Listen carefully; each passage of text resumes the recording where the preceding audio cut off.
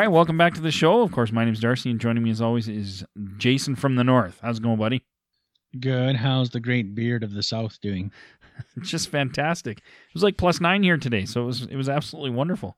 Really? Yeah, I'm not even kidding. It was actually -2 here, and then we've been dealing with the ever so popular fun time of freezing rain all afternoon. Oh, wow. Yeah, no, I woke up this morning. Mind you, I didn't get to enjoy the weather. I'm stuck in an office all day. But when I went to work at like 7 this morning, it was +7 already. Like, it was melting and the sun hadn't even come out. It was amazing. I'm not going to complain. Wow. But that's why you're in the North, is to enjoy that beautiful weather. The beautiful weather. No, hey, how do you get better than freezing rain in the end of November here? Absolutely. So we got a bunch of stuff actually to talk about tonight. Let's start off with the Métis National Council's annual General Assembly in, I think, Manitoba, in Winnipeg. And wow, they had a non-Métis identity expert at their annual meeting to talk about how the Eastern Métis are stealing their identity. So yes, and of course it was your favorite non-Indigenous expert in mine. Absolutely, again. Yep.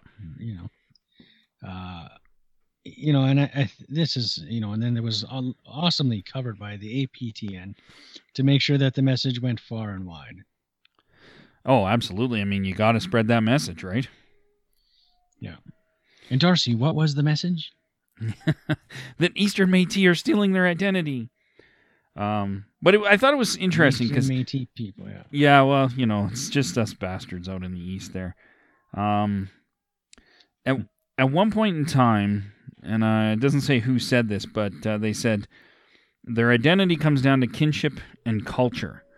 And I thought that's interesting because basically what they've done is they've severed kinship ties along an imaginary border that didn't really exist at the time when Riel was alive, which is the Ontario-Quebec border, which I thought was kind of interesting. I don't know. Well, and what I have trouble with is that very narrative is there existed no Métis people then before Red River. They magically sprang from the ground like Cabbage Patch Kids. Yeah. And nothing led up to that event. So these group of people just appeared there. These mixed blood people all appeared in Red River, and together there formed a flag, they formed a sash, they formed a jig, they formed carts, they formed buffalo hunting, and all these things originated, but only when the mixed blood people got together in Red River. And so there was nothing before that date. Yeah, absolutely. Absolutely. And I mean, they also had a discussion about the Métis Nation homelands, which I think is funny because it basically just more or less follows the provincial boundaries, with a little bit of BC and Ontario, I think, is cut off. But again, these homeland boundaries don't really follow any particular historical map or boundary. Well, and what's funny, though, is there are things included in the homeland that are populated by Métis people. Well, actually, they'd be called mixed blood people that have no actual connection to Red River. Yes. For instance, the Jasper Métis up in Grand Cache. Yes. Yeah. A large portion of them have no connection to Red River. Absolutely, yeah. Yep. And then taking it to, for instance, here in Alberta, there's no, according to the MNA, there's no Métis people south of the Red Deer River either. No, exactly. But yet they claim the whole province. Yeah, so how can that be part of the homeland if there's no people there? Yeah. Yeah, exactly. So the famous Jerry Potts here from Alberta, who was touted as a great Métis negotiator, according to the MNA, isn't Métis. So I guess there you go. All those books were wrong. Well, and they make, I don't know, they just make some very weird statements at these things. Like this one fellow who was a professor of Native Studies at the U of A, which we all know is under the leadership of an anti-Eastern Métis person. This guy says Métis emerged as a distinct group because of their part in the fur trade industry. But only the fur trade industry in Western Canada, because of its isolation and important roles in the fur trade. They became a people and not just individuals who have mixed ancestry. Yet you had that all over Eastern Canada. Like fur traders weren't just some isolated individuals bombing down the rivers. I mean, they actually did form communities, whether the government wants to, recognize those communities or not. They had families. They formed communities. I mean, come on. But I think what's interesting out of this whole conversation, and I know we've probably covered this to death, is the fact that the Métis National Council, and what I find most troublesome out of this is on 2 points from this big powwow meeting they got, is again, you have a non-Indigenous scholar taking up space and conversation in what should be a Métis venue by Métis people for Métis people. Yeah. Right? Yeah. And then second is the fact that the very terms that they're using for Métis Nation, that nationalistic viewpoint to say the Métis Nation has nothing to do with Indigenous ancestry, has everything to do with colonial politics. It's saying that the standards that Europeans use to determine a nationhood is what they're using. So because under Riel they formed a provisional government, that's their high watermark for saying that's why these group of mixed bloods are a nation, and every other person who's a mixed blood is not a nation, has nothing to do with Indigenous ancestry, Indigenous traditional governance, but is only relative to the colonial standards applicable to that term. Absolutely. And you see that with everything they have. Like they're like, again, going back to their homeland map, they fit it into provinces and then went, now let's try to find a historical reason why it fits in those provinces. And again, I always love this one where they talk about Rupert's Land. They're so proud of Rupert's Land, and yet Rupert's Land encompassed most of Quebec. But yet, for some reason, that chunk of Rupert's Land had no Métis in it, and the other chunk had lots of Métis. I don't know how that works, but they must have had a really controlled border in Rupert's Land along the imaginary, futuristic Quebec-Ontario border. So, well, and what's troublesome about this whole conversation is in the real world that we live in today, it negates again the whole conversation of the Northwest Métis. Yep. We know the federal government's in negotiations with them. They are federally recognized. They're negotiating a land settlement deal. And yet the MNC simply goes on in a conversation that politely pretends they don't exist. Yeah, absolutely. Absolutely. And I mean, those guys aren't, they're not Red Riverians. Their roots don't tie back to Red River yet. They're federally recognized, like you said. And, I don't know. I mean, the fact is, I believe it was Powley was outside of the Métis Nation homeland at one point in time, weren't they? Wasn't Sault Ste. Marie outside of that map? Yeah, and that was the whole point of the Powley test. Was that was the whole point of them taking their harvesting to court, was to prove that they were not outside of the boundary. Yeah. And this is again someone just like Harry Daniels, they weren't card-carrying MNC or MNA or MN anything members. Yep. Yeah.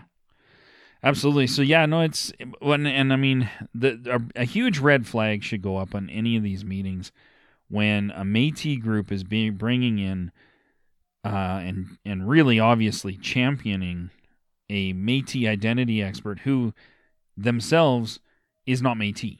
They didn't grow up with any Métis traditions. They didn't grow up learning Métis ways. They didn't grow up with Métis parents, Métis grandparents in a Métis community. They simply grew up and went to school and got a PhD because they read a lot of books about being Métis, so they're the expert. And this is who this Métis National Council is bringing in as their expert to talk about this. Is mind-numbingly baffling to me. Well, not to put too fine a point, it's anti-Indigenous. Oh, completely. and that's what I don't like about this whole conversation, is we're using terms and definitions for nationhood and what it means to be a nation that are colonial. Yes. We're bringing in colonial scholars to then propagate what it means to be Métis. So we're not even using, like you said, people who grew up in our culture and our language and our ways to have this conversation. Yeah. And then we can go from there to find out if we agree or disagree. But the reality is these are, like you said, someone who has no connection to our culture, to our language, to our history, Red River or otherwise, who's now the expert. Absolutely. And what this boils down to, I think, is a lot of glad handing, a lot of good political back patting, a news station that no longer represents the interests of all Indigenous Métis people, but a select government funded organization. And what do you have? This is a great propaganda machine. Yep, absolutely. And that's really what it boils down to, is they're playing a PR game. And arguably, they're winning. And they're winning because, they have the ear of APTN and CBC and all these things. And, I just think it's ridiculous that at a Métis National Assembly, you don't have elders standing up and talking about Eastern Métis groups. You don't have, pillars of your community standing up. You have a dude who just read lots of books about it. And it's like you said, this is completely anti-Indigenous. It wouldn't fly in any other Indigenous culture in the planet. Would it fly to have a non-Indigenous person come in and tell them who they are because they read lots of books? It just wouldn't. That, I think, is what everybody else calls colonization. So it just wouldn't fly. And I don't know why people let it here. That's what bugs me is then. Well, and that's what really bugs me is then you have the APTN put it on there like it's something. This is obviously the poster boy for what the APTN feels is newsworthy, and they back this. We have government employed university professors who hold this position, so then it's the popular view of the day. And so it really becomes a agenda that's being pushed. And I think, I keep going back in my head to that video clip from a few years ago where the president of the MMF, Tran, said that Métis isn't as much a people as it is a brand. Yeah. And I really think that's what this is about, is a branding of that word, what it means to be Métis. Yeah. And I think the like you touched on, what we haven't seen is a coalescing under this pressure yet of the Eastern Métis, through Acadia and Quebec, unify in some kind of cohesive mechanism to counter this message, which is entirely too sad. Well, and it's tough because they're kind of behind an 8 ball. Like, I think there is a large group that have kind of come together. However, I don't think, they are not getting APTN coverage. They're not getting CPC coverage. And when they do, it's arguably the worst of possible example of Eastern Métis that you could find to be on the news. And, so it's like, it's pretty tough to counter APTN National and CBC. Those are probably the two biggest broadcasters in the Indigenous world. So how do you counter that? I think you're right, but we again, I think we live in the. You're right. When you're talking about broad social media, it's definitely you're behind the 8 ball. But the benefit is we live in a day and an age where you can control your own social media in venues much like this, through podcasts, through YouTube and stuff like that. Very true. I think the biggest thing that I've said before, and I'll say again now, is that the number one thing to counter this argument is the show living culture. Yes. And what we don't see in the advent of this onslaught, this coalescing of an onslaught against Eastern Métis identity, is the showcasing of Eastern Métis identity. We had another whole summer go by, and there's no powwow trail, as it were, of Quebec or Acadia of the Métis people out there. Very true. And I know they got together. I know they held ceremony. I know they did those kinds of things. And I know they're not all for public consumption. But at the same time, there needs to be some kind of awareness made through those showcasing. I mean, you can go to every powwow that there is in Alberta and it's all listed and people can show up and go. We just don't see that. Yep. And I think that void, that absenteeism of conversation that should be coming from our Eastern relatives is actually adding fuel to the fire in this conversation. Yeah, absolutely. I agree. I mean, yeah, you're right. There is a whole lot of media or mediums that you can use for sure. YouTube, podcasts, like you said, all that stuff. So there's definitely a way to combat it, and I wholeheartedly agree. I think it needs to be showcased that they're not only meeting, but they're doing culturally specific things. They're stuff like that. Arguing on Facebook and Twitter isn't necessarily where you're gonna make your most biggest gains as far as this East versus West discussion goes. I think it's in the fact that you just bear down on your own community and your own culture, and you tried to build that strength within. And one of the things I would love to see is for them to be, if they're going to sit down with, First Nations leaders out there to maybe discuss what it means to be Eastern Métis in a in their traditional territory, have those discussions, sit down with them, and publicize that you guys met, just like these. The cartel is publicizing that they signed that memorandum of understanding with the Mi'kmaq Nation last month. They're publicizing that every chance they get. Where's the opposite coming out of the East Coast? And unfortunately, this is the political game. This is the politics game, and you got to play it or you're going to lose. That's really what it boils down to. Well, even more than that, it's the arena of public opinion. And yep. When it comes to this topic about Eastern Métis and their existence, their historical context, the problem is there's just a void. And there's a big silence on the Eastern side of things. And, I've talked about this off air quite a bit, and even trying to reach out and find a way to see if it was possible that from the West we could help out. But there has to be a close up of that void. And I think that social media, and we live in a day and age where that's an unprecedentedly easy thing to do. It just doesn't seem, and this only adds to the credence. So either there's no one interested in defending their point in the East, which means how many Métis people are there really, which only adds more weight to the cartel's position that everyone is fake. Yeah. Because any real communities, any real people who have connection to the land, connection to their First Nations communities, connection to their ceremony, should be able to muster, I would hope, a few people willing to step forward and say, hey, we would like to add some counterweight to this conversation. Absolutely. And I think you and I put this out there before, that if anybody wanted to, but they didn't know how, our number's there, please call. Yeah. Well, that's just it. Like, I mean, it doesn't take much to start a podcast, really. So start podcasting and start talking about how I think too. The other thing is as a caveat, I do think there are some individuals and some small groups that are trying to work really hard to achieve some recognition. And there's no doubt about that. However, I don't think it'll be done by trying to counter every single argument that's ever made anti-Eastern Métis. I think it'll be done. You'll win more people over by, like you said, showcasing your communities and what they're doing and their culture and how they're doing positive and good things out there.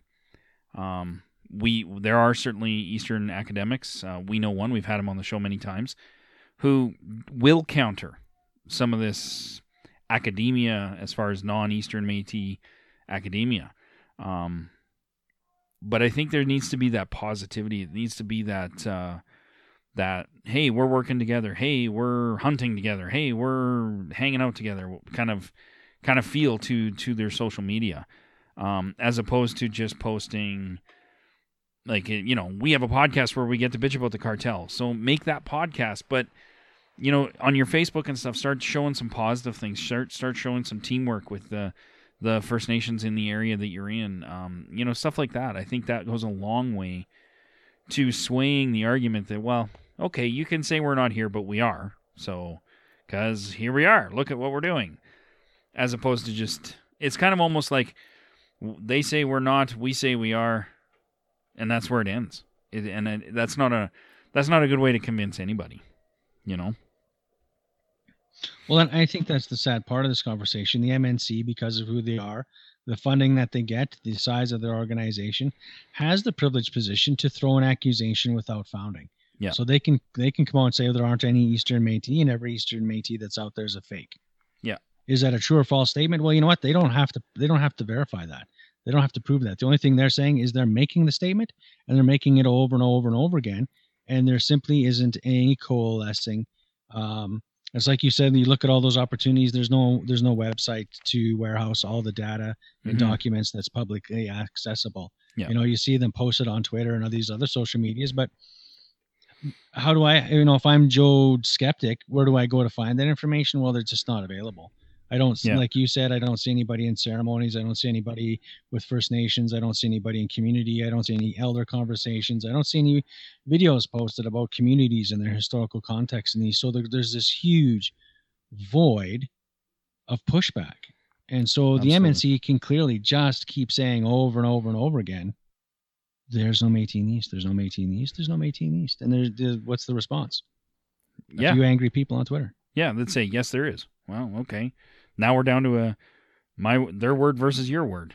And they have all the funding, money, and 30 years of everybody acknowledging them in as far as the government of Canada goes, acknowledging those other guys as the Métis people. So, it's an uphill battle. But, one of the things that I think would really counter a lot of this is, and I would have loved to have been able to do that out here, but is to start documenting the elders in your communities and their stories. Start videotaping them, putting them on YouTube, or podcasting them, or doing something. But get those stories out so that A, they're not lost forever when people move on to the next world, but B, so that people can see, oh, well, wait a minute. This person says they've been doing this and this and this. Well, that's the exact same kind of stuff that they were doing over here, only it's in a different geographical location. Start highlighting this stuff. Start coming up with ideas outside of the normal box of things. I mean, we have a plethora of tools. You got to start using all of them instead of just trying to bang away at two. Because you're not going to have the money and the coverage, Right, and I think that's the challenge. The sad part about this is it's an unfounded accusation that's been made. It's an unfounded and unfair position that the cartel is putting forward that isn't equitable. It's not accurate. Yeah. And so the onus is on the individuals in the East to be able to muster a counter defense. And I think, though, luckily, we live in a time and a day and an age where it's never been easier to do that, like you said. Stories, videos, podcasts, social media, websites are free to put up. It's about the willpower, I think, that we need to coalesce out of our Eastern kin to push back on that narrative with facts. Absolutely. And not random pot shots on the internet, by a consistent, solid message and documentation. You have all winter long now to leading up to spring to lay a platform. And if over the summer, we had our Eastern kin get together and show this event or that event or this gathering or that gathering, it really does a lot within a very short time to close up this negative, very lopsided conversation. Absolutely would. Yeah. And, I'd make the offer to anybody from within these, Eastern-based Métis organizations. I mean, I can't, really do a podcast from Alberta about the East Coast, but what we can do is you guys could send us an email at métispodcast@gmail.com. And I can, we can walk you through how to set up your own podcast. We'll help you out that way. It's, if that's what you want to do. I mean, YouTube channels are super easy to set up. My 11-year-old could set one up. Things like this, it's not complicated.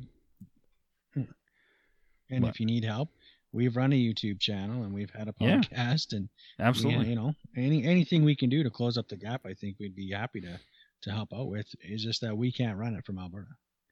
Absolutely. And I think, I make that offer locally here for any Indigenous that are thinking about podcasting. I'm more than happy to volunteer my time and help them get set up with them. And that's just the same offer I would make to anybody on the East Coast. I'll do what I can, and we'll try to help you guys out. But I think these are things that need serious consideration. I mean, we started this podcast with zero experience and an iPhone. It was a learning curve for us, but I mean, anybody can really start it up. So you just need one or two people willing to do the work, and that's really it. So I don't know. I just think we got to start countering this message with a lot more positivity, and like you said, Jason, a lot more showcasing of the Eastern culture, Eastern Métis culture, and Eastern Métis communities. I think is a huge thing. I think you're totally right on that. Well, I know they're there. I'm just very tired of these kinds of it's opportunistic. The MNC is in a privileged position where they can sit there and hold this meeting, and they can spout out ad nauseum with non-Indigenous people who know nothing about Métis culture other than what they read in a book. Yeah. And there's absolutely zero counterweight. Yes. They're the average person who's watching APTN, who's watching, this drivel on the YouTube, is not going to research anything. But at the same time, you and me who see these things, I don't have a video I can throw in there and say, hey, what about this? Or, hey, what about that? Absolutely. There's no website I could say, hey, go read this and you'll get an actual, information, or, hey, go watch these set of video clips of these different, communities. You and I are just as much in the void. We can sit here and we can, harp on the MNC because it's misinformation and we know it is. But I, too, don't have a lot of proof to back it up other than my own personal experience and the conversations that I've had with people who I know. Yeah, we've done our own fair bit of research for ourselves for this show and things like that. But average Canadian or average person isn't going to do that. And, to a lot of people who even know that Métis exist, they see the Métis National Council and they hear that those guys are the national body for Métis, and they go, okay, that sounds good. So you do have to counter that with something, and you've got to do it in a platform where people are going to watch it. I mean, I think it's an absolutely ridiculously high stat, like 80% of people working in offices now watch YouTube or have YouTube videos playing in the background while they're working, almost the entire day. So there's a huge platform on YouTube, and there's an opportunity to get out some stories, get out some videos of elders talking and sharing stories about their communities, their history. Let's get these things out. And I think you'd be surprised with what might happen. But yeah, I mean, you need to counter it somehow. And trying to go at it with big media like CBC and stuff, that's going to be really tough when you have zero funding, $0, zero recognition, really, from the federal government. And all you're doing is trying to say, no, whatever he said was wrong. We're right. They're not, that's not going to play well on the big stage. That's right. But I think that you hit the nail right on the head, though, that, most of the videos we did for our YouTube channel and everything else, these were done with phones. I started a podcast with nothing more than a cell phone. Yeah. So I think the reality is we need to be able to find the traction with our Eastern kin to put people together to make this kind of thing happen. Absolutely. Because otherwise, 6 months from now, it only gets worse. You know what I mean? It only becomes more and more real, more and more valid the longer the conversation is allowed to go on with no real counterweight. Absolutely. And again, like I said, we'd be happy to help anybody out, offer advice, I've set up probably about 5 or 6 podcasts now. So I can run through it almost in my sleep on how you get them all set up and go. So, hey, MétisPodcast@gmail.com. Send an email and start your own podcasts out there in French and English. And that's something we definitely cannot do. so, but sadly, no. No, I know. But it's worth mentioning because, I mean, you'd be surprised at how fun doing a podcast is, but how you can get your message out, and you can then share a podcast on all your social media and things like that. Like it's a very different thing than just trying to share historical statistics and facts and being angry about something. It's a very different thing, and the podcast world is very open to all voices. So get your voice out there, get it on the air. That's what I would say. It's never been easier. Absolutely. So, After all, if we're doing it, anybody can do it. Exactly. I think when our first 2 episodes, I think, were recorded, and we had invested, I think I invested about $15 into a little tripod stand for my iPad or my iPhone, so that we could set it up and then kind of sit a little bit away from it. So there you go. Yep. That's really, I mean, it's as simple as that, really. Oh, it is. I mean, how many times was I calling into you when we were doing these shows, and I was using nothing more than my phone and my earbuds and a mic. Exactly. Yeah. No, it's pretty easy to do, and I'd love to offer that to anybody out there listening to help you guide you through the process of getting a podcast going, and we can even talk about how you get it on the internet and everything. So. Happy to do that for anybody who's interested. I would love to see Eastern Métis podcast, but Eastern Métis podcast in both French and English. I think that would be absolutely phenomenal. Because, let's be honest, that is something that the cartel is not doing, is reaching out on new media, because they don't have to. They have APTN in their pockets, and they have CBC anytime they want to make a phone call and make a press release. So, counter that with your own stuff. I think, so we talked about, obviously very colonial mentality at the MNC, using colonial education and non-Métis experts on Métis opinions or identity. But I want to go back to something that we've talked about just maybe once or twice on the show, about Ottawa not living up to its promises. And in this particular case... Oh, no. I know, it's shocking, Jay. I know. Ottawa did not live up to its promises. They blew... so the headline is Ottawa blowing deadlines for First Nation historical claims, which under the Specific Claims Tribunal Act, Ottawa is legislated that they are required to respond within 3 years after a First Nation files a specific claim regarding monetary... value of lands and stuff and resources that were taken.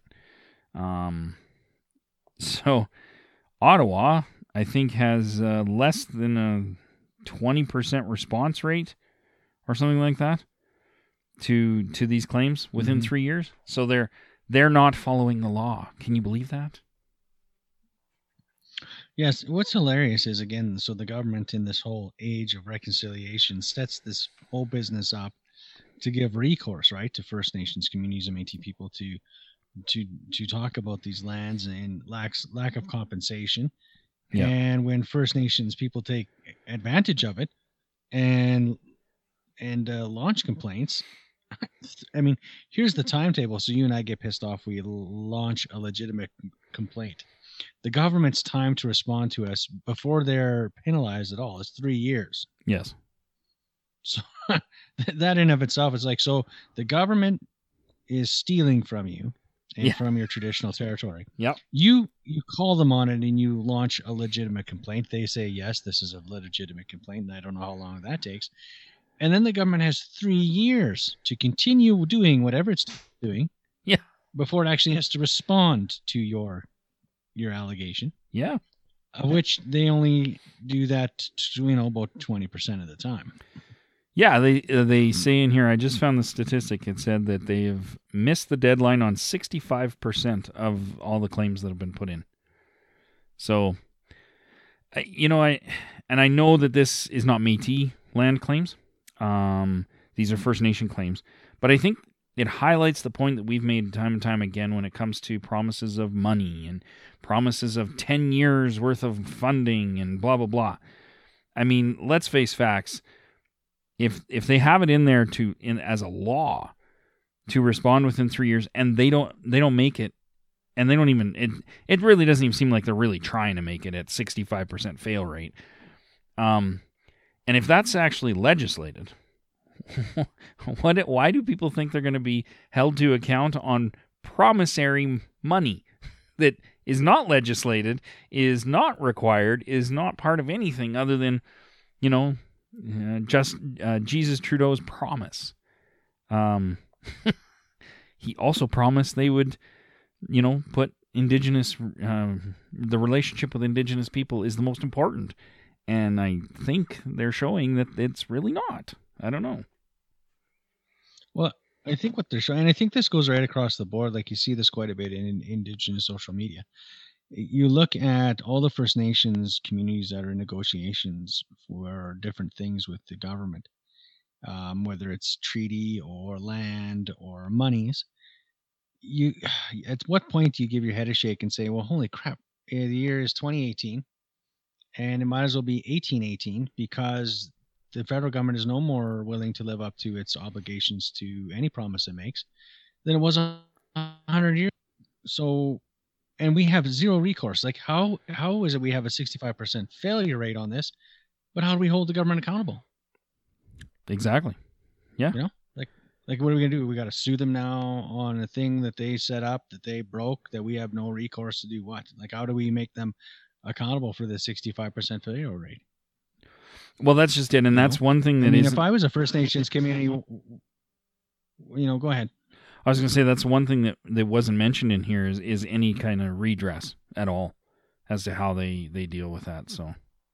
Yeah, so we're completely left, flat-footed again because they made a law in this era of reconciliation to, let us have the opportunity, I guess, within the Canadian system to have this recourse. But then they're like, meh. Yeah. So we failed. Yeah. I mean, isn't that the whole story we have right from the signing of treaties to now? Is meh. We didn't live up to it. I'm sorry. Yeah. And on we go. Exactly. And I have no obligation to live up to it tomorrow. And yeah. And what are you going to do about it? That's really what it boils down to. What are you going to do about it? Because the government knows that if they don't meet these deadlines, what's going to happen? Well, I'll tell you what's not going to happen. Justin Trudeau's not going to go to jail. Carolyn Bennett's not going to go to jail. The other minister, who I can't remember right now, she's not going to go to jail. Nobody that works in those departments is going to go to jail for breaking a law. They're not even going to get fined. So what is the recourse on all of this? And I think this, there was an open letter. Well, is that the whole point? Like, if you failed this, so if you failed to meet the obligation, does that mean the complainant is right and the government has to cease and desist because they didn't respond? Yeah. At the very least, you'd think that. Okay, so if you file a complaint, the government is doing X, Y, and Z, and that was inappropriate, that they would, now that they have failed to address that course of action, boom, you're right, you win, and they've got to stop? Well, who the heck knows? We're just like, meh, well, guess we're right and they're wrong, or they just will get around to answering us in another 3 years. Well, that's just it. And again, the reality is let's say, for example, that the Trudeau government is changed out in the next election. Well, the guys coming in with the blue shirts on, they're not going to make this a priority either. So you're going to be sitting here 3 more years from now going, wait a minute, you guys haven't responded in 6 years. And then when the blue guys change out to the red shirts again, you're going to have the same thing. Well, now it's been 12 years and we haven't seen any movement on these claims. So, it goes back. Then what'll happen is they'll be like, well, this department's been here for 12 years. We've addressed less than 20% of all these things. Why do we even have this organization? We should scrap it and save the money. Yeah. Or maybe they'll split the 2 versions of INAC into, 4 now. Maybe we need 4 INAC departments in order to deal with all this with 4 different ministers. But yeah, and the thing that's sad for me is that people are like basically betting or taking their chances on all this promised money and all these memorandums of understanding that are being signed, which in the end of the day have no value whatsoever, because the government can change, and the government's attitude towards Métis and Indigenous and Inuit people in general can completely change whenever there's an election, whenever they want, whenever there's a minister change, whenever there's a cabinet shuffle. These things can change. And even in the provincial level, you look here, the provincial government of Alberta signed an MOU with the Métis Nation of Alberta. Well, if the NDP don't get in the next election and it's the UCP, I can almost guarantee you that Jason Kenney is not going to give a rat's ass about Métis people or these MOUs. They mean absolutely diddly squat. So, he'll care. He'll care about Métis people on one regard, and that will be how much money he can cut from that giving to Métis people. Exactly. How much is there in that portfolio to chop out of there for paying off the Alberta debt? Exactly. And, one of the quotes in here that I thought was really good was in a letter from Chief Judy Wilson from the Niskonalith Nation in British Columbia, I believe. And she said, non-compliance with legislation enacted to protect the rights of Indigenous people contradicts every public commitment the government has ever made regarding reconciliation. And I think that's a really clear and well-worded statement as to exactly what this means. They'll come out in public and say, oh, the most important relationship is the one with Indigenous people. But in the back rooms where all the work's being done, they're pushing a Indigenous rights framework that most people don't want except the cartel, the colonial cartel. They're pushing things that First Nations Inuit don't want, and they're not dealing with these claims in any type of fashion whatsoever with any priority. We still have do not drink advisories. We still we still got all this shit going on that they promised would be done, and none of it's done. And I think it's very clear through their actions. Indigenous relationships are not the priority for the government. Well, I'll disagree with you there, and here's why I think this is. I honestly think to the federal government, it is the most important relationship, only in so much as that it needs to be terminated. It needs to be tourniqueted. It needs to be ended. That's the only reason it's important. It's not important as I think this is the big difference in perspective is we as First Nations and in Métis and Inuit people believe that it's an ongoing partnership. That's what the whole wampum's about. Yep. And I think the reality is the federal government, for the last 100 years and even up until this day has very clearly been expressing the fact that it wishes no part in a continued relationship. It wants to end, terminate, and discontinue that relationship any way possible. Yes. Yeah, and I mean, I think from what I've read of the whole framework agreements, that's kind of what it is. It's like the final solution. And I read somebody said something really, I thought it was quite funny, where they said, why do we need a framework agreement? We already have them. They're called treaties. Those were framework agreements. Well, how about you just live up to those first? And I kind of, it was funny, but at the same time, very true. I mean, how many agreements do you need in order to fulfill obligations that you originally had laid out in the treaties?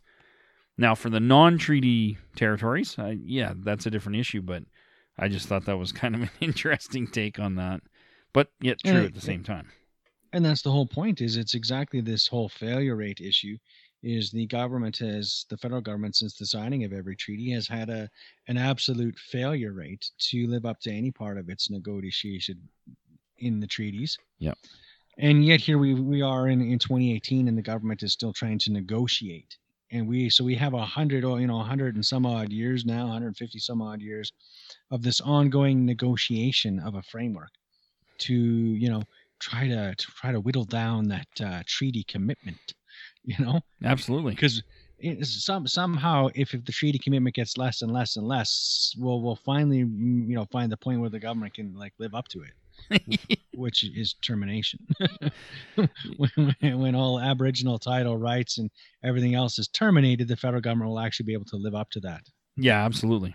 And I think it just says a lot when, and I think for me bringing this up, it was to highlight for Métis people that I would not put all my stock into these promises of funding, these promises of memorandums of understandings. These are not solid. I mean, they're not even legally binding, really, for anything. In those MOUs, it says nothing about legally binding the governments to funding programs or services, or legally binding them to obligations of anything, other than they promise to meet once in a certain time frame to discuss issues. And like we've said on previous shows, that means nothing in and of itself. So I think for me, it's to highlight for people who may think, oh, the government promised us, all this money. Well, when we say they're not going to live up to it, it's just me and Jason. But when you actually pull up articles where, hey, the government's not living up to their promises, it's not just me and Jason anymore. It's actually pretty obvious. So I hope people hear that message. I hope they understand that, these governments, all of this stuff means really nothing. And it's just for press. It's for publicity. Another piece of paper to hang on the wall that the government has no intention of living up to. Absolutely. And really, it boils down to all they do is they want Métis to vote for them and call it good. That's really all it's about. Now, moving from that, one of the second last articles I wanted to talk about. We have a child in foster care in Manitoba who was sexually abused, and it was a private foster care company that was running this foster care place, and it was B&L Resources for Children and Youth and Families, and who was running this foster home. And they basically dragged their feet on dealing with the sexual abuse complaints or things like that. So they kind of drug it out and didn't do anything. And so now, originally the government in Manitoba was not going to investigate this, but of course now that the media is there and the publicity is there, they actually have launched an investigation. But what I thought was interesting is that the mother of the child is asking them to not only investigate this company and the home and all the people involved, but she's asking them to investigate Métis Child and Family Services as well, because they were the legal guardians of the child at the time. And she says, and this is her words, that she explained to them what happened and she felt like she wasn't listened to. She said they need to look at the social workers involved, and at the people, the supervisors. They need to look at the Métis Child Family Services, and they need to put all of that together as to why this wasn't taken seriously. So, some pretty harsh allegations from the mother about Métis Child Family Services. So, well, it always amazes me, and you're chagrining to the max that as Indigenous people who have suffered from trauma for a very long time, that when one of our own comes forward with a right, wrong, substantiated or unsubstantiated claim of impropriety in any way, that we wouldn't take that seriously. Yeah. If we're, and that's what deeply saddens me, if there's an allegation of that sort that's leveled at any Indigenous one, Métis or not, that these kinds of things go on, sexual assault goes on, and it's brushed off, it's not dealt with or looked into, it doesn't, you know what I mean? Like, how many more years does that kind of crap really got to go on? Yeah. Well, and just reading further into it, allegations from this specific location started to emerge in 2016. So we're at least 2 years of allegations. And again, if nothing was done or it was delayed in any way, I definitely think some people need to be investigated for that, because that's absolutely horrendous that would go on. And I always hope that organizations like Métis Child and Family Services, or whatever they're called there in Manitoba, would take these kinds of things very seriously, and I'm sure on some level they did. But I think I also have to go a little bit with what the mother's saying, because a lot of times the parents in these cases are basically negated to the sidelines and treated as if they don't have any say or any importance in these situations. And there's the stigma that, oh, you've had your child removed, you just must be a horrible, horrible parent. That's why. So then when the parent says anything, people just tend to disregard that, I think. And I think that's horribly, horribly wrong. Well, and those are the kinds of things when Indigenous people are operating inside of colonial systems, you know what? That's pretty much the status quo. But when a Métis person or an Indigenous person is inside one of our own organizations, Yeah. you would really hope that was not the same treatment. Yeah, you expect more. You expect better. And I think that's where we as Indigenous people need to hold our own organizations and our own outfits that deal in every aspect to a higher accord, because they're our people. These are supposed to be our organizations representing, Indigenous interests.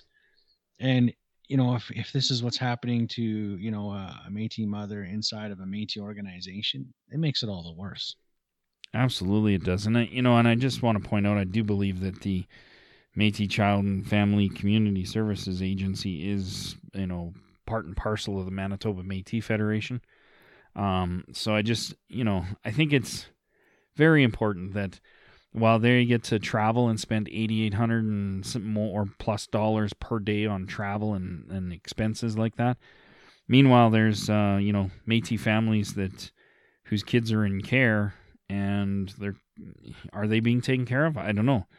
The allegations are that they're not being properly taken care of. And I think, I always go back to this freaking $8,000 plus a day travel expense and say, how much, what could have happened in Métis Family Services for $8,000 a day, or, things like that. Like, it's so frustrating when you have these so-called leaders running around wearing their finest beaded outfits with talking to some dum-dum who's not even a Métis about Métis identity, talking about that's the real problem they're facing. I don't know. I think this is the real problem you're facing. How about you focus on making your own shit real good before you start telling everybody else how much they suck? And I've always felt that way, but I don't know. Well, me too. And we've talked about that lots. We talk about these, AGMs and giant meetings with people flown all over the country to host these meetings in huge boardrooms that are televised on APTN with every kind of doctorate and professorate and beaded this and that, and yet we have people who are separated. I mean, the very thing is, why is this mom separated from her kids in the first place? We have people living in shanties on the side of the road like it's 1712 again, and and the list goes on and on of the hardships that are still facing all Indigenous people. And yet, I can't afford one thing that any of those people on stage is wearing. And, where's the money? If the government is really there for Métis people and these leaders are really here for Métis people, really, you go down to the proof is in the pudding. You hit the ground level, you go to the streets, and you go to the, the road allowance. And I tell you, man, not much has changed. Absolutely. I mean, this story comes out right at a time when they're having this big meeting, and of course the Prime Minister's there, and Carolyn Bennett is there, and all these dignitaries are there, and minister from this department is there, and they're all glad handing and stuff. And yet, this mother's not going to have the Prime Minister or Carolyn Bennett or Clem Chartier or David Chartrand show up at her door. They're not going to do that. They're not going to bring her to pay for her to travel to the big annual meeting to talk about her experience through this process.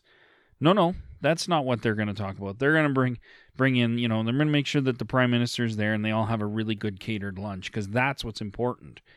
And it just honestly just pisses me off. I don't want to, I don't know. I just feel like stories like this highlight the colonial attitude within these cartel organizations, who then point the finger and say that the real problem is that the Eastern Métis are stealing our identity.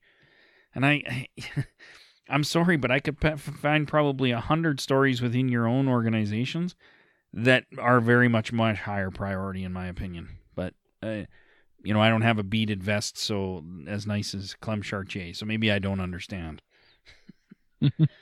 If only you understood how greased wheels and glad handing actually worked, Yeah. you would know these kinds of things, Darcy. Well, I guess that's why I'm not a politician. I'm not good at this shit, because that's all great, and I understand the need for that. But really, seriously, if your biggest problem is some other outside group who has no funding, no political backing, no media backing, and no support whatsoever, is your biggest problem, I think you're looking in the wrong direction, personally. But that's just me.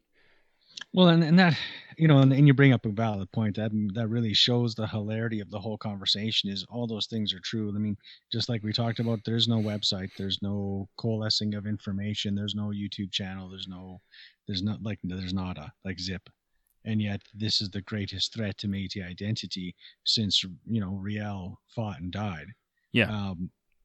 So the biggest threat to the Métis homeland is not mothers whose children are getting abused. No, it's not people who are living in poverty. No, it's that those damn Easterners trying to steal our identity. Yeah, right.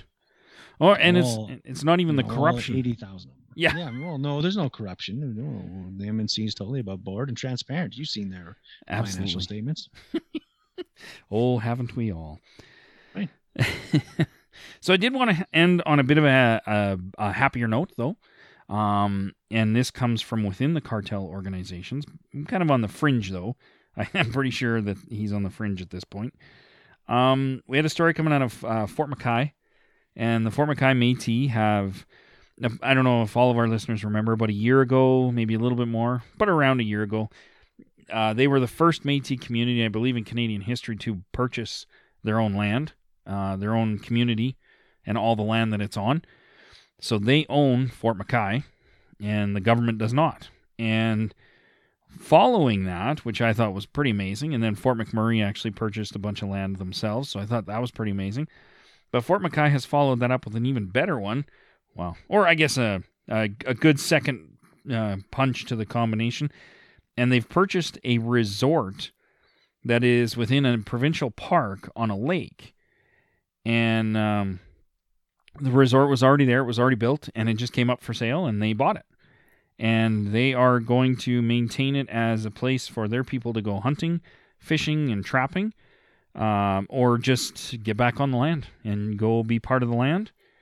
And I just think that's absolutely phenomenal. I think that's probably some of the best news within the Métis world that I've seen in the last little while.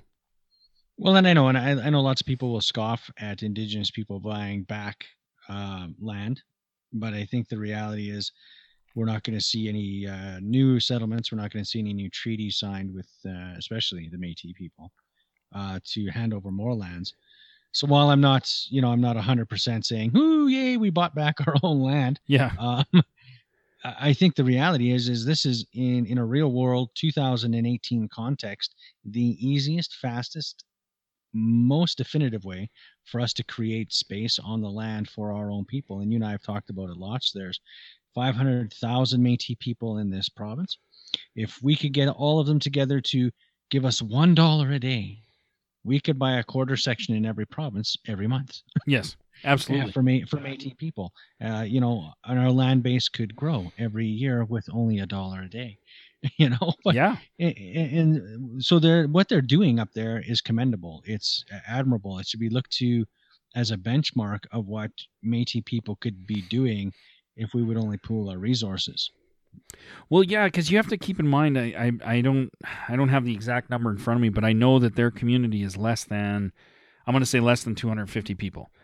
So for a community that size, who, yes, they have a lot of industry and stuff surrounding them, which is kind of part of the problem, because their growth as a community is very confined because of the oil sands and all the industry growth that surrounds them.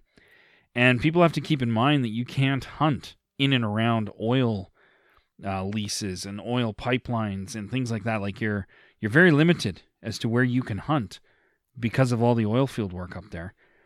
And so for them to actually get a space where they got land within a provincial park, so it's going to be nice and kind of severed away from the industry. And that's and I thought was really cool is they actually put it to the community to say, hey, we could keep this open and operate it as a source of revenue, as a commercial revenue if you want. And the community said, no, we want it just for us. We want a traditional place. And so they said, okay, well then that's what we'll do with it. And I thought that was absolutely amazing as well. But yeah, it's just fantastic. And I to your point, Jason, I think it's absolutely correct. I mean, I would love to say that the government would just give us land. And maybe one day that will happen, but it won't happen in the next 3 generations of my family. And so if, and we have talked about this lots, if we could just pool our money, even a little bit a month, yeah, look at the difference we can make. I mean, these guys are in a place that's very, very restricted because of the industries that are up there. But you look at a lot of communities, I mean, even in around Calgary, there's land for sale. I mean, a quarter section of land, and it's not even that expensive. And there's almost 25 to 26,000 Métis in the community in the Calgary area. Well, if half of those people put in $10 a month, like, holy crap, you could buy a lot of land. And like you said, it might not be the necessarily the right way to do it, but it is the fastest and easiest way to get the result you want. Right? So... Yeah, I mean, we see it all the time. I think one of the big things is you look that I look at this as a great example is our brethren down to the south in the United States have taken lots of opportunities to buy back land and turn it into reserve land over time. And I think this would be a first step if Métis people, I mean, we have, like you said, there's 100,000 self-identifying Métis people in the province of Alberta. If you had anybody who is willing to contribute less than a coffee a day to the project of restoring true Métis lands to Métis people, boy, we could do a lot of good. But sadly, that probably won't happen. Yeah. Well, and we talk about even within the communities, people just putting in let's say $1 a day or something. But the truth is Fort McKay has done all this because they've developed businesses and industry and revenue sources outside of the government, and specifically and purposefully outside of the Métis Nation of Alberta. And they get a lot of flack from that, for that, because the other communities within the Métis Nation of Alberta are like, well, you should be sharing that with all of us.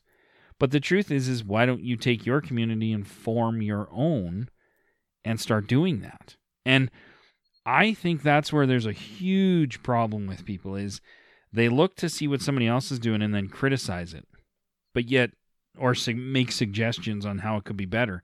But yet they're not willing to step up and say, here's how I think this could be better, and I'm willing to jump up and start doing that. And I think if every community in Alberta stepped up and said, hey, let's start creating our own businesses. Let's start creating our own revenue source. You could do it. It's not a problem. If one place did it, all places can do it. But I think that's the thing is the Métis people are still a minority within Canada, but not a small enough minority that it doesn't take very much pooling before it becomes significant, and significant change can happen. I just think most people are waiting for something free for themselves rather than looking about how we can make a real impact. If we're talking about 7 generations, you look at something so small as a couple bucks a day or a month or a year, how we could really change the story in a single generation, never mind 2, 3, or 7. Absolutely. It's mind-boggling on what you could achieve in a very short period of time. Or you can sit back and continue to argue with the government and hope that one day they're just going to, out of the kindness of their hearts, while they're at the same time that they're trying to continue to take land away from First Nations, they're going to somehow just give land back to Métis people. Like, it's just... You're going to wait forever. That's never going to happen. We just spent 45 minutes talking about how the government really doesn't want this relationship. They want to end it. And you think they're going to give you land?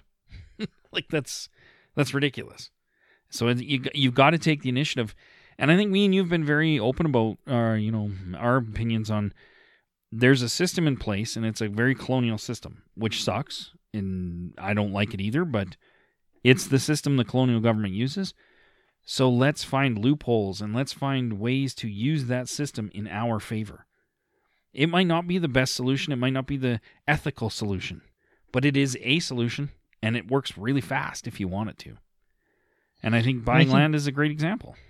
But I think that's what it boils down to, though, is it brings, and this is the conversation we've had lots, is it takes, and I think this is where there's a disconnect, is it takes the responsibility for Métis identity, Métis politics, Métis, our culture, our language, and everything that makes us us. It takes it away from pointing our fingers at a leader, at a group, at a body, at a cartel organization, and brings it right back to ourselves. What am I personally willing to do for the preservation of the Métis people? And I think most people simply aren't willing to go there yet. Absolutely. Yeah, if you had 10,000 Métis and they put in $1 a day, like $30 a month, and you'd have $300,000 a month. I mean, that would clearly buy a lot of land very quickly. And up in my neck of the woods, it's just about a quarter section. Yeah, and even I mean, it's what do you pay for cable? What do you pay for cell phone bills? What do you pay for, things like that? Well, it's $30 a month. It's probably going to be your smallest bill. So I know you shouldn't have to pay to be Métis, but the truth is if you want land to go do hunting or ceremony or anything to get back on the land, just to have Métis camping or whatever, you're going to need to do something faster than hope that the government's going to give it to you. And I think that's the attitude we have to take, is the attitude of our ancestors, is not what can being Métis get me, but what can I do to perpetuate the Métis people? Absolutely. What can I personally do to participate in to ensure that the Métis way of life, our values, our culture, our identity, our language, our music goes into the future? For How sure. do I make sure that those spaces are made available for all those who come after me? And I think the reality is we need to wake up, shake off the rust, and look to the future and say the future is really going to have to be of our own making. Yeah, we can't be dependent on a government, like you said, that never lives up to its own promises. Absolutely. Absolutely. That's the theme of the night. The government sucks. Colonialism sucks. The government doesn't live up to its promises. And people who are not Métis can't be Métis experts on identity. So I think those are the themes of the night. No matter how many books you read. That's right. That's right. You can read a lot of books about something, and you might be considered an expert in academia. But all right. Well, I think that's all I had for tonight. How about you, Jay? Got it all out of your mind? Oh no! I mean, you could turn on the Facebook right now or Twitter, and you'll probably have 10 more things. Yeah, I know. I purposely don't have those on during podcasts because I'd be like, "Oh my God, you're not gonna believe this." Exactly. But hey, I want to say to all our Eastern people that are listening, I know you guys do have your organizations and stuff. You guys, I really suggest you guys really start pushing hard on highlighting and showcasing what you guys are doing, not just fighting with the government or fighting with the cartel.